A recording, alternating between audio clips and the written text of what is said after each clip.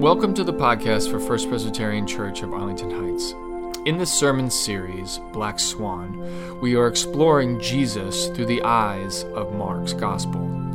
We are going to be looking at the reason why Jesus, who started off as a poor peasant from Nazareth, became one of the most influential figures in the Western world. I hope you enjoy. So back in 2001, when I was applying to seminaries, the only places that I was really looking at were schools that had really big, recognizable names. So I looked at Harvard, Yale, Princeton, and Duke. Now, each of these schools, with the exception of Duke, the first three, they were founded originally with the intention of training pastors. And many people don't realize that it was only much later on in their histories as academic institutions that they began teaching subjects other than theology.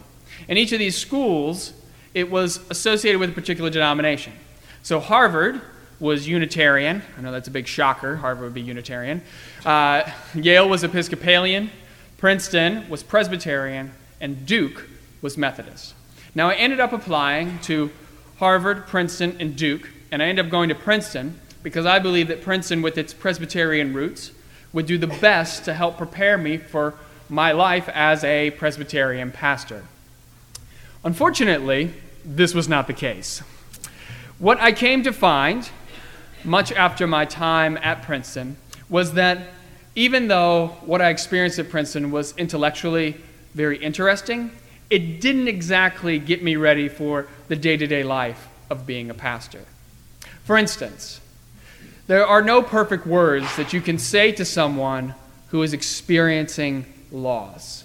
No matter how many case studies you read, at the end of the day, everybody deals with death in a different way. There are no magic words that can simply make it all better. Another example might be of examining successful churches. Even though you spend many hours looking at how they grow, the programs they use, the advertising that they implement to draw new members, none of that really matters if you think the church is all about you. No one can teach you that being a good pastor is all about realizing that you matter a lot less than the people who you serve. Humility cannot be taught in a classroom. You can only make that and understand it by making lots and lots and lots of mistakes. And trust me on that. I've made a number of them myself. What I've come to learn over time is that you all have a lot more to teach me about what it means to be a pastor than any classroom ever could. And I think this is something that Jesus appreciated. I've told you all in the past that Jesus was a man who was not educated. But what he understood very simply was that the people who he spent time with, the people who he ministered to, these people were people who could teach him a great deal about life and about what it meant to show God's love in the world. Today we read a scripture passage where Jesus, he's walking along the Sea of Galilee. Now, it was not a sea. We just need to be very clear about that. It was a lake, and they just called it a sea because it was a really big lake. But he's walking along the sea. He comes across 4 fishermen, Simon, Andrew, James, and John. And he says, I want you to drop your nets and follow me. In essence, what Jesus is saying, I want you to quit your job and follow me around Israel. Now, I don't know about you, but if some guy came up to me today and said, Alex, I want you to quit your job so that you can follow me around for the next 3 years, I would say, heck no. Unless you plan to pay my mortgage and feed my family, I think I'll stay right where I am. But that's not what these men did. When these men got the offer, they said, sure, we would love to follow you around. Now you might think, well, these guys didn't have a whole lot going on, right? But make no mistake about it. These men had families. They probably even had children. So by quitting their jobs to follow Jesus, they would be abandoning a lot of that responsibility. So the question we need to be asking ourselves is, why were they willing to do this? Why were they willing to abandon all of that responsibility? Well, you have to ask yourself, what would it take for you to abandon all of that responsibility? Well, I would think that either you're going to go through some type of midlife crisis, that's one possibility, or possibly you could end up thinking that things are going to change, that there's an event that's about to happen, something major. And if you think that an event's about to happen, then probably what you're going to say is it's probably more important to prepare for this event than to continue doing what I have always done. Would you agree that probably would be what would take for you to change? So the question we have to ask is, what did they think was about to happen? Well, last week we talked about Jesus' pitch. And I'm sure you all have that memorized. What was Jesus' pitch? Do you remember? Come on, give it back to me. You all got it? What was it? Something about time and the kingdom and repenting and something like that, right? That was what it was all about. Okay, where does it go? It goes, the time is fulfilled and the kingdom of God has come near. Repent and believe in the good news. Now we can assume that those are the words that Jesus used to recruit these 4 fishermen. Now the important part of that, the part that you really need to draw out of there is, and the kingdom of God has come near. So these guys probably thought, you know what? The kingdom of God, it's about to arrive, and so therefore it's worth it to quit my job because I need to prepare for God's kingdom. Now does that sound crazy to you? It sounds crazy to me. But at the time, it made total sense. Let me explain to you what was happening. And you really got to follow me on this because this sets the stage for everything we're going to be talking about down the line. So, at the time that these men were being recruited by Jesus, everybody they knew was struggling to survive.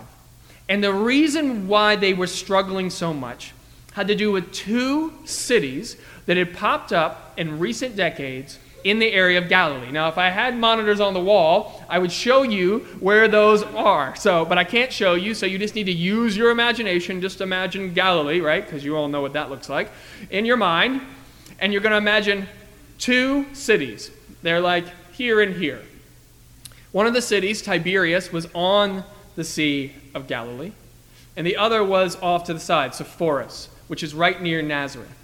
Now, these 2 cities were primarily comprised of wealthy people. They had these huge, massive populations. And when you have lots of people, what do you need to do? Well, you need to be able to feed those people, right? So the way that you feed them is you go out to the rural areas and you ramp up the food production.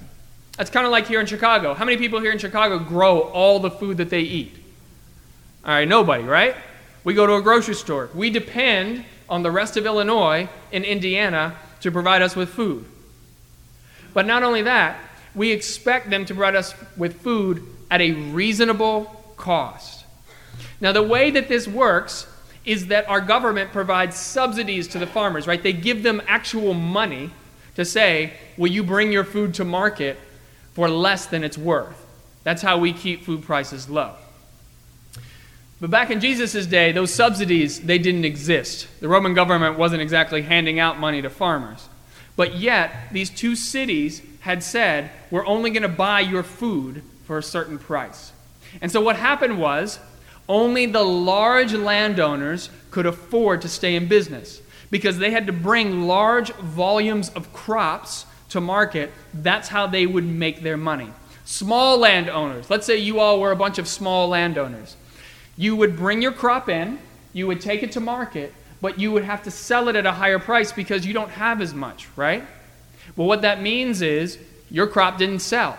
So you had to bring your price down, and what happened was these small farms would go further and further into debt until eventually they got bought up by the large landowners. Then what would happen is they would keep you on the land and use you as indentured servants. They would pay you little or nothing, and you got to keep only the best. Or you got to keep only the worst, The best went to the large landowner, but you got to keep only the worst of the crop that was harvested. Do you understand what's happening? So only because of these 2 cities, we're in this situation where a few people became enormously profitable while the rest of the population descended into poverty. Now, these 4 fishermen who were Jews living in this little town of Capernaum, which, by the way, was a fishing village. These 4 guys, Simon, Andrew, James, and John, they were subject to the same market forces.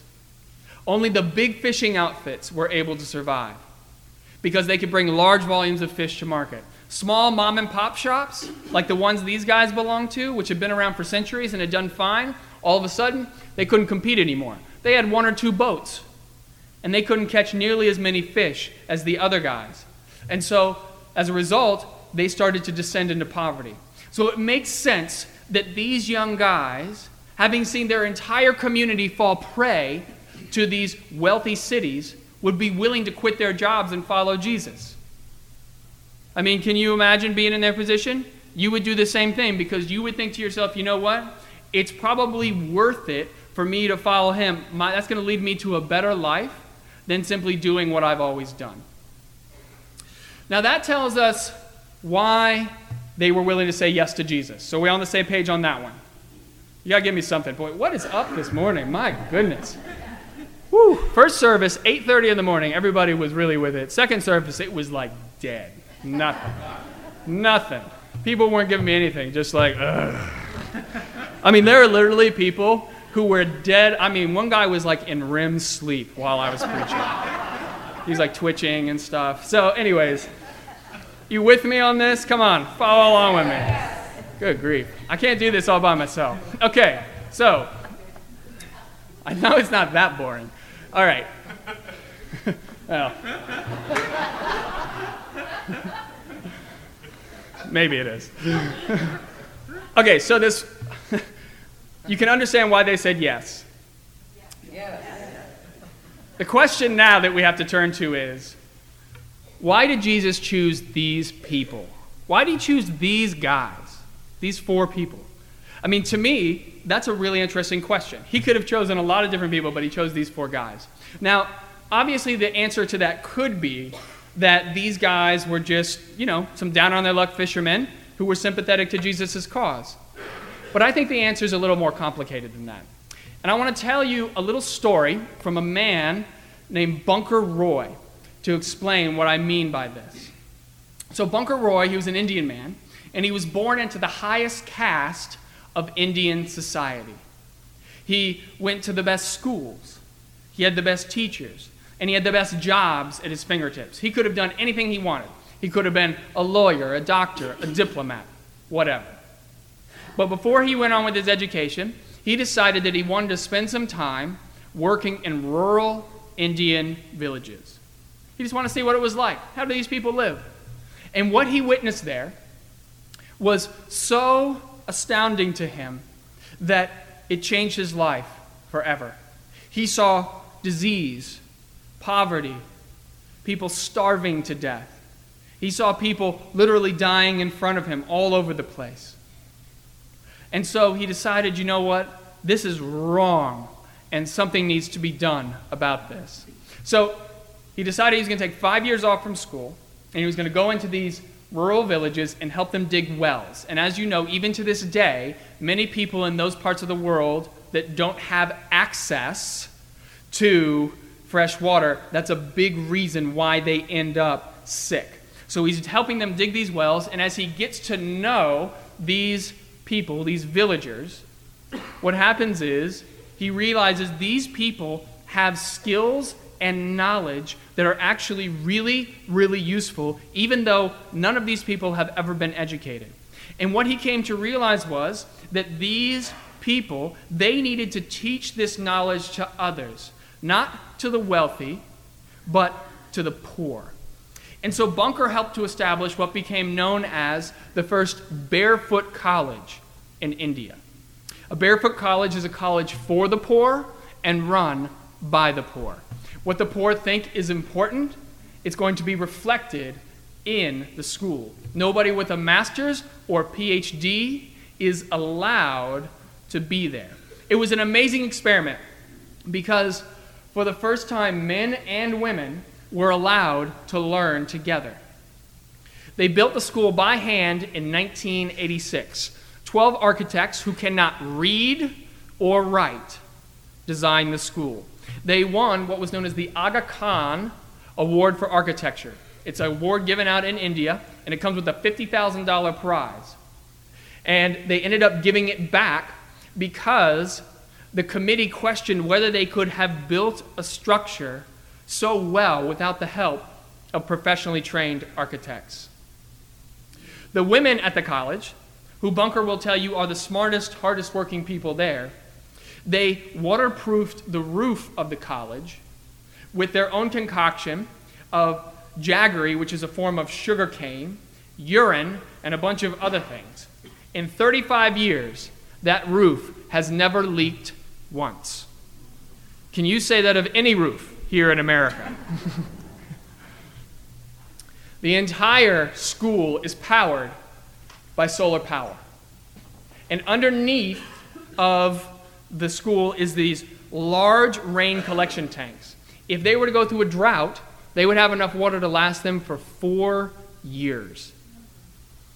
The women, they fabricated these massive solar cookers. Now, this is not a solar panel that powers an oven. These are actual solar reflective panels that can cook meals up to 60 at one time.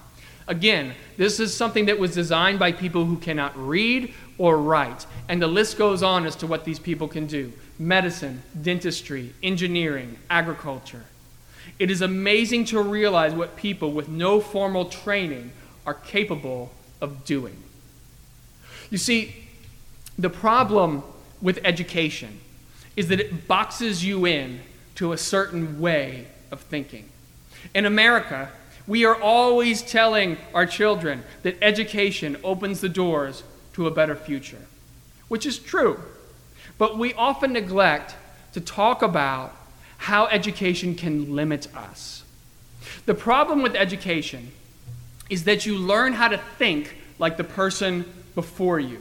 And so you go to school and you end up with a certain foundation. And that foundation is supposed to give you a baseline so that you can go out, you can go to college, and then you can begin specializing in whatever field you end up going into. But what if that foundation actually limits your ability to be innovative? What if your education ends up confining you because you are unable to think outside of it? In earlier services, I brought 3 people up and asked them questions. 3 people, one was very young, usually in grade school, one was kind of middle-aged, and another was older. And I asked them a question. If you could invent anything, what would you invent? What would you come up with? And the person who came up with the most out-of-the-box wild idea was the younger person, the person who was the smallest. Why? Because that person hasn't been influenced yet by education. They're not required to think within a certain box, and so it's all out there. But as she gets older, what's going to happen? That creativity is going to get stifled by the very education that is so important to her and to her future. People who are at the Barefoot College, the reason why they are able to do these amazing things is because they've never been taught how to think. They have no education to guide them. And so when they're approaching problems, they have to do it from a totally unique perspective. If you went to a roofer here in America and you said to a roofer, hey, you know what I want you to do? I want you to waterproof my roof with sugar and urine, they would think you're crazy, right? Because that's not how you waterproof a roof. How do you waterproof a roof? You go to Home Depot, you buy some caulk, and you caulk the roof. And then what happens? In 10 to 15 years, it gives out, and you got to do it all over again. Bunker understood that people with no education are able to do amazing things because they can think outside the box in ways that you and I cannot. And this is why I believe Jesus chose the disciples that he did. When we hire people to run our churches, particularly churches like this, who do we want? We want the person with the most education, the best reputation, and the person who has the greatest accomplishments. Why? Because we assume that the person with the most education is going to produce the best results. But Jesus teaches us that when you choose ordinary, average people, that is not always true. what Jesus shows up with the disciples that he chose is that sometimes you need ordinary, average people who can approach problems from a completely different perspective than people with training. I mean, if we jumped in a time machine and we went back in time and we could look at Jesus when he was recruiting these disciples, I don't think anybody in their right mind would have said, yeah, that's going to work out well. No. The idea that some down-on-their-luck, uneducated fishermen could turn Jesus' movement into one of the largest religions in the world seems highly unlikely. But let's say Jesus had chosen some well-educated, scholarly Jews to be his disciples. Do you think things would have worked out nearly as well? Of course not. Because Christianity is a movement for the uneducated. It's a movement for the downtrodden. It's a movement for those who have lost everything. You don't want people who are educated and well off to lead a movement like that. You need people who are at the bottom to lead people who are at the bottom. Now, eventually, people like me, educated people, we took over the church. And we've been running the church for a long time now. But as you probably can tell, the church is in a state of decline. The entire purpose of me preaching to you today, the entire purpose of me telling you all about this, is for you to understand that it is not people like me, people with theological degrees, who are going to save this church. This church is going to survive through out-of-the-box thinking, barefoot thinking. That means listening to people who we wouldn't normally listen to. That means trying ideas that we wouldn't normally try. That means doing things like different kinds of worship services. I know, the heart attack, it's about to happen, right? That means trying different types of sermons, different types of music, different types of things that will allow people to see the church through fresh eyes. If you are sitting there and you're thinking to yourself, Alex, I don't really know that much about Jesus or God. I just come to church because I think it's important, but I don't really have that much to offer the church, then you are exactly the kind of person that Jesus is looking for. It is to the person who says, who am I, that Jesus says, you are the person who is going to change the future of this church as we know it. From where you sit, you can come up with that unique perspective, those ideas that no one else has ever had. From where you sit, there is a whole world of possibility that no one has ever thought of before. And it is to you that Jesus says, drop your nets and follow me. I hope you will heed that call, because your idea could be the idea that sparks a whole movement in our church that allows us to thrive once again. Listen to Jesus. He is calling out to you because you are the one that can make it change. Amen.